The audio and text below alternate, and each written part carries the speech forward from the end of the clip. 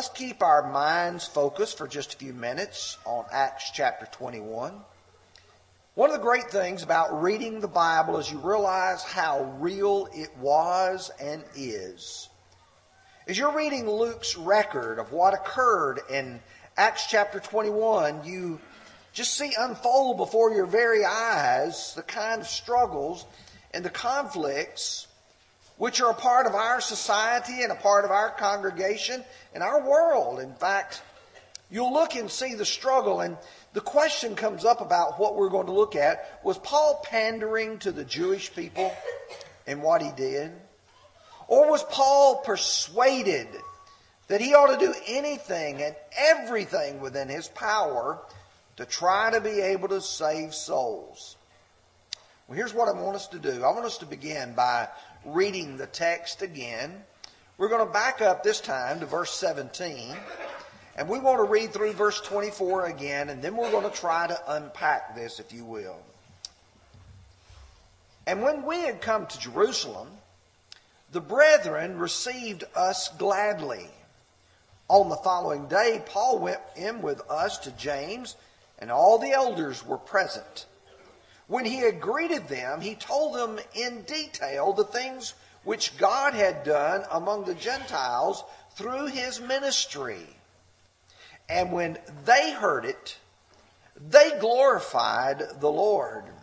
And they said to him, "You see, brother, how many myriads of Jews there are who have believed, and they are all zealous for the law. But they've been informed about you that you teach the Jews, all the Jews, who are among the Greeks, to forsake Moses, saying they ought not to circumcise their children, nor to walk according to the customs.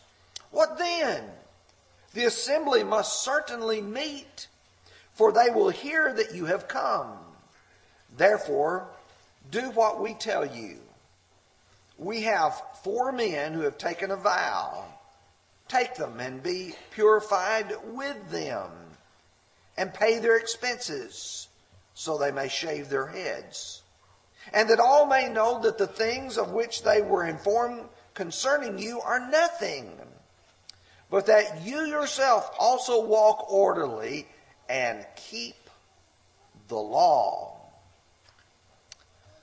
Now, this is, at least in my opinion, one of the most challenging passages in the book of Acts. Because what we are forced to do is to look at this and try to find out whether Paul was either doing the right thing or doing the wrong thing. And when you look at this, this does provide for us a pattern of how to deal with difficult and what we might call sticky situations among us. So here's what we're going to look at. We're going to look, first of all, at the situation, the problem, the difficulty that we have read about. Number 2, we want to look at the solution that was proposed by James and the elders. And then number 3, we want to look at, was Paul seduced or was he steadfast? Let's begin. There's a lot here, so let's focus our minds for just a few minutes on this text. Paul is returning from his 3rd missionary journey. When we studied the book of Acts, you realize Paul and Barnabas make that first missionary journey. Paul and Silas make that 2nd missionary journey. And now we're to the 3rd missionary journey. And Paul has been going primarily to the area we would know today as Turkey, and then an area known as Greece. And he was preaching the gospel primarily among the Gentiles. There's another important backstory that's in all of this. And that is, Paul has been on this 3rd missionary journey as he went to the churches of Macedonia, as he went to the churches of Galatia, as he went to the churches of Achaia. He asked them to raise funds to help the needy saints in Jerusalem. And when you go to Romans chapter 15, you can see Paul's concern in this. He said, "I beg you, brethren, through the Lord Jesus Christ and through the love of the Spirit, that you strive together with me in prayers to God, that I may be delivered from those in Judea who do not believe, and now carefully, that my service for Jerusalem may be acceptable to the saints. What I'm trying to do and to raise these funds to help these people, that it will work out for good. And then he would say in Acts 24 verse 17, now after many years I came to bring alms and offerings to my nation.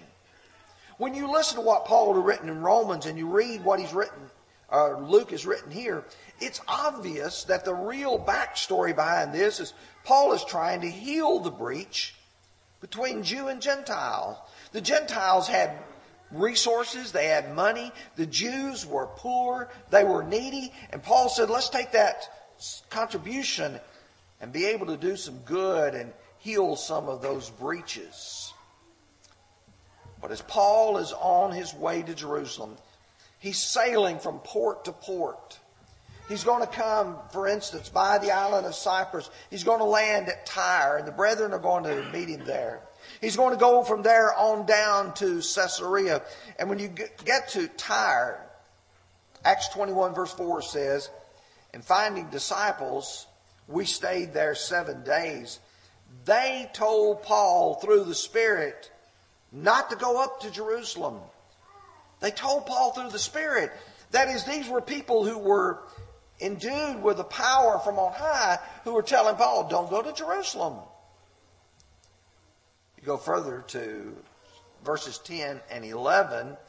As we stayed many days, a certain prophet named Agabus came down from Judea, and when he had come to us, he took Paul's belt, bound his own hands and feet, and said, thus says the Holy Spirit, so shall the Jews at Jerusalem bind the man who owns this belt and deliver him into the hands of the Gentiles.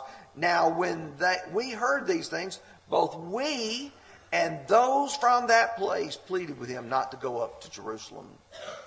Paul, we don't want you to go. You're going to be imprisoned there. You're going to be mistreated there. Paul's not going to listen.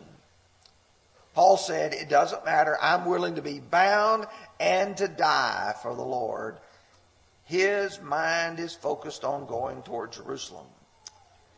Well, if you're reading along, one of the things that pops up to you is when Paul gets there, the reception is warm. It's inviting. They're happy for him. Notice again verses 17 through 20. When we come up to Jerusalem, the brethren received us gladly. It's not as if when Paul arrives there that the people are not nice to him. They are nice to him. It says he went and met with them, and it says in verse 19, when he had greeted him, he told in detail the things which God had done among the Gentiles. Paul gave them a missionary report. Here's what we were able to accomplish through God's help. And then they were all glorifying God. What a powerful, positive message that was. But you see, there's a difficulty. The problem's not with the Gentiles. This time the problem's with the Jews. And the Gentile problem had already been settled. In fact, Acts 21 verse 25, but concerning the Gentiles who believed, we have written and decided they should observe no such thing, except that they should keep themselves from things offered to idols, from blood, and from things strangled, and from fornication. The Gentile issue had been solved. There's no question about that. The question is about the Jews. What was Paul teaching Jews to do? And you cannot avoid the issue here. Look at verses 20 and 21. And they said to him, you see, brother, how many myriads of Jews there are who have believed. Now pause for just a moment. Myriads. Sometimes you see the word thousands. This is thousands of thousands.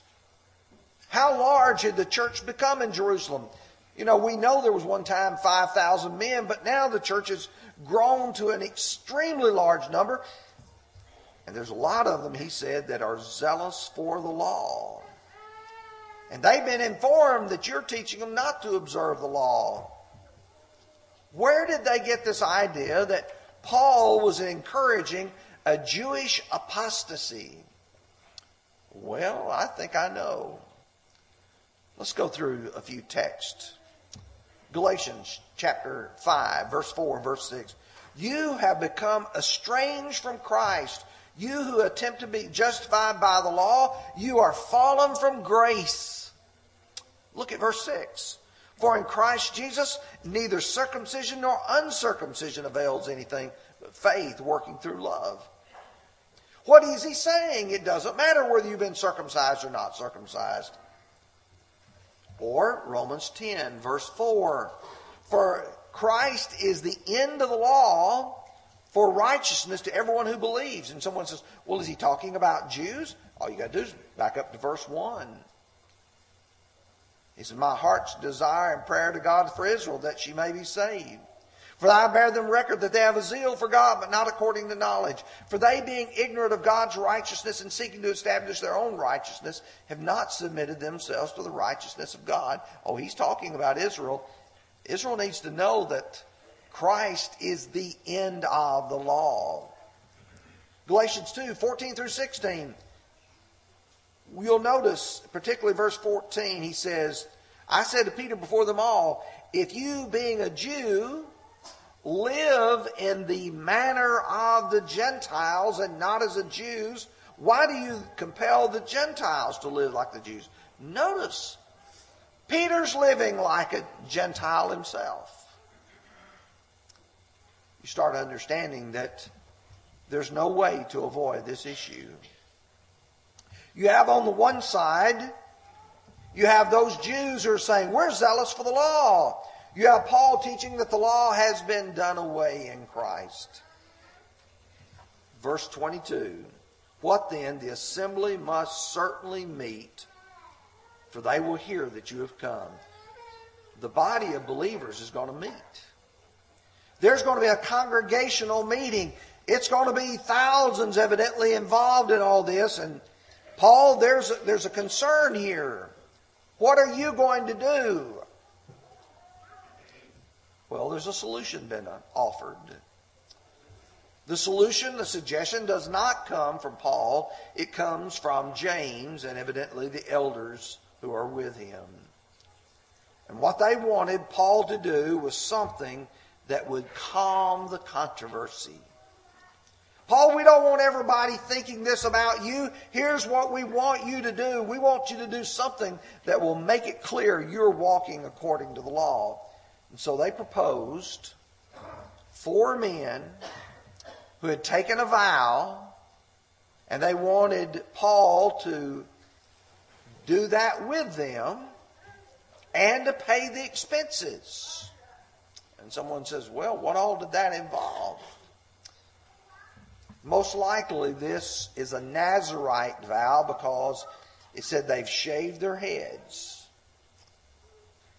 If you go to the book of Numbers, chapter 6, verses 13 through 20, there are details given about what you do when you go to the temple and you take this vow. And there's some specifics. And these are important. Now this is the law of the Nazirite. When the days of separation are fulfilled, he shall be brought to the door of the tabernacle of meeting, and he shall present his offering to the Lord, 1 male lamb in its first year without blemish as a burnt offering. 1 ewe lamb in its first year without blemish as a sin offering. 1 ram without blemish as a peace offering. A basket of unleavened bread, a cake of fine flour mixed with oil, unleavened wafers anointed with oil, and grain offering with their drink offerings. The priest shall bring them before the Lord, and for his sin offering and for his burnt offering. And then he'll present the ram as a sacrifice of his peace offering. Now, I'm going to skip the rest of this because you've already got the idea. You've got these animals that are to be offered. With Paul, with these 4 men, there's going to be 15 sheep offered, 5 grain offerings, 5 drink offerings, and 5 baskets of bread. And say, I don't see any big deal. Paul's just paying for all these animals. But you know, there's a real big problem in this. One of those is a sin offering. You're going to take this ewe lamb and you're going to offer that ewe lamb for yourself, for these 4 men, for their sins. Hebrews chapter 10 verse 4 says, "For it is not possible that the blood of bulls and goats could take away sin." And here's what they wanted to accomplish. Verse 24, "That all may know that the things which they were informed concerning you are nothing, but that you yourself also walk orderly and keep the law." Paul, we want everyone to know that you keep those Old Testament laws and restrictions. Which brings us to the third part of our lesson, which is really the crux of it. Everything else is just leading up to this. This is probably the most debated section of the book of Acts. Most of the book of Acts is real easy. You read it, he says, do this, they did that, and they were saved. Or you read the church assembled, and they did this, and God was pleased. Did Paul sin? Or was he simply trying to bring about peace in the church? Now, here's what I do when I come to a difficult passage. I follow the plan of the Ethiopian eunuch. If I don't know something, I'm going to ask someone to guide me. I'm going to look and see those who have good understanding. And when you come to this passage, there's some who believe Paul sinned. There's some who believe Paul did not sin. And there's 2 really good brethren that I have read their writings in detail, and I think they represent perhaps the most scholarly, the most greatest insight in this. And I'm going to try to summarize their views. The first was my brother Hugo McGord, and he was discussing whether or not Paul sinned, and he believed that Paul did sin. And what he would say is, if Peter could sin, so could Paul. Do you remember in the book of Galatians, in chapter 2, verse 11 and verse 18, "Now when Peter had come to Antioch, I withstood him to his face, because he was to be blamed." You go down to verse 18, "For if I build again those things which I destroyed, I make myself a transgressor." And Brother McCord says, well, if Peter could sin, Peter could make a mistake in doing what he did, then certainly Paul. And if Paul did build again those things which he destroyed, then he said he certainly would have sinned. And he asked the question, how could Paul write the books of Romans and Galatians and perhaps even the book of Hebrews and do this? Knowing that these sacrifices were no longer acceptable to God. They were a part of that old covenant. And so what his view is that Paul did sin, but in doing so, he did not violate his conscience.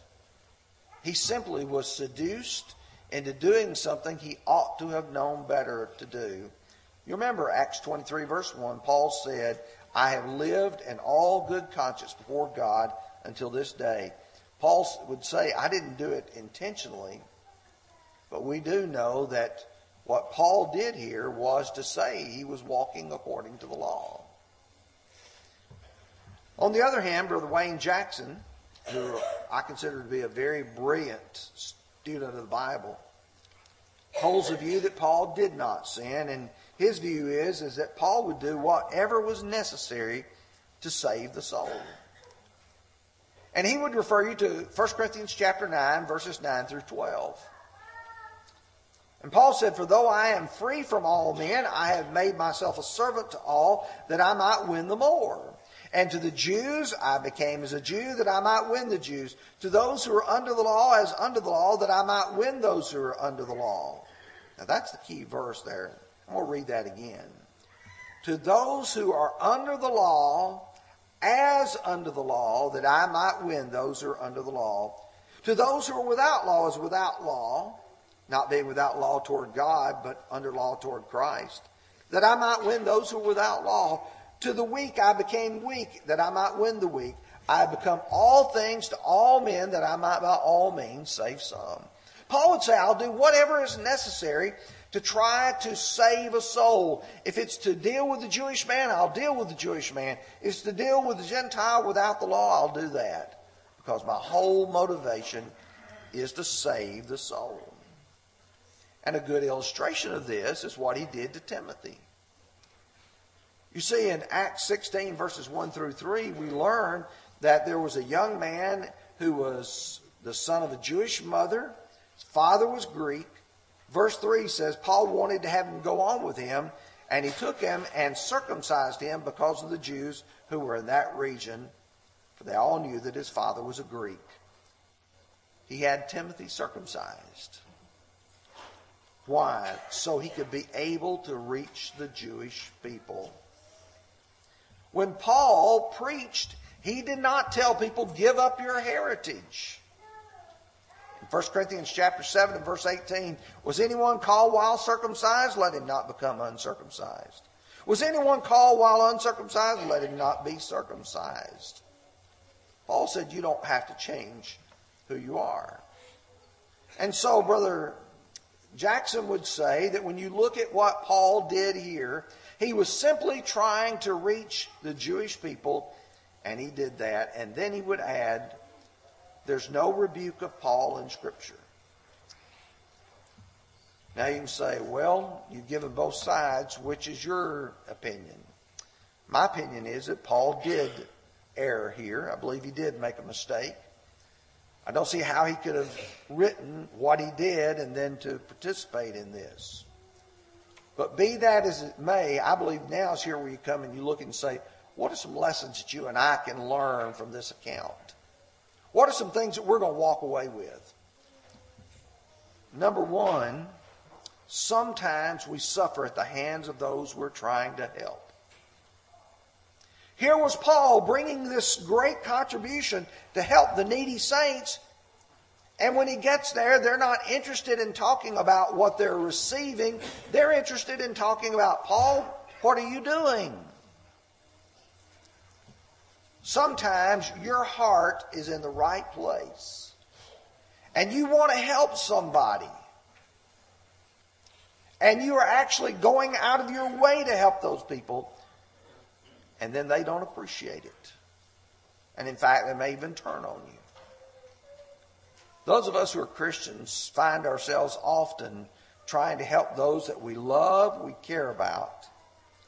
And sometimes we have to suffer for trying to help them. But that's okay. You do it anyway. Number two, sometimes people may misinterpret our actions and our intentions. Paul, in trying to reach the Jewish people, was trying to teach them about Christ. When he was reaching the Gentile people, he was trying to teach them about Christ. And he was saying all of this back part of this, of the Old Testament, circumcision, was just that. It was Old Testament. Sometimes people may misinterpret what we're trying to do. You may be trying to make a good point from Scripture, and they're looking at it and saying, well, you're saying something differently. Number three, you always need to be concerned about what God wants. In this passage, what James and the others are proposing to Paul is, let's make the people happy. Paul would say, no, that's not the way you do it.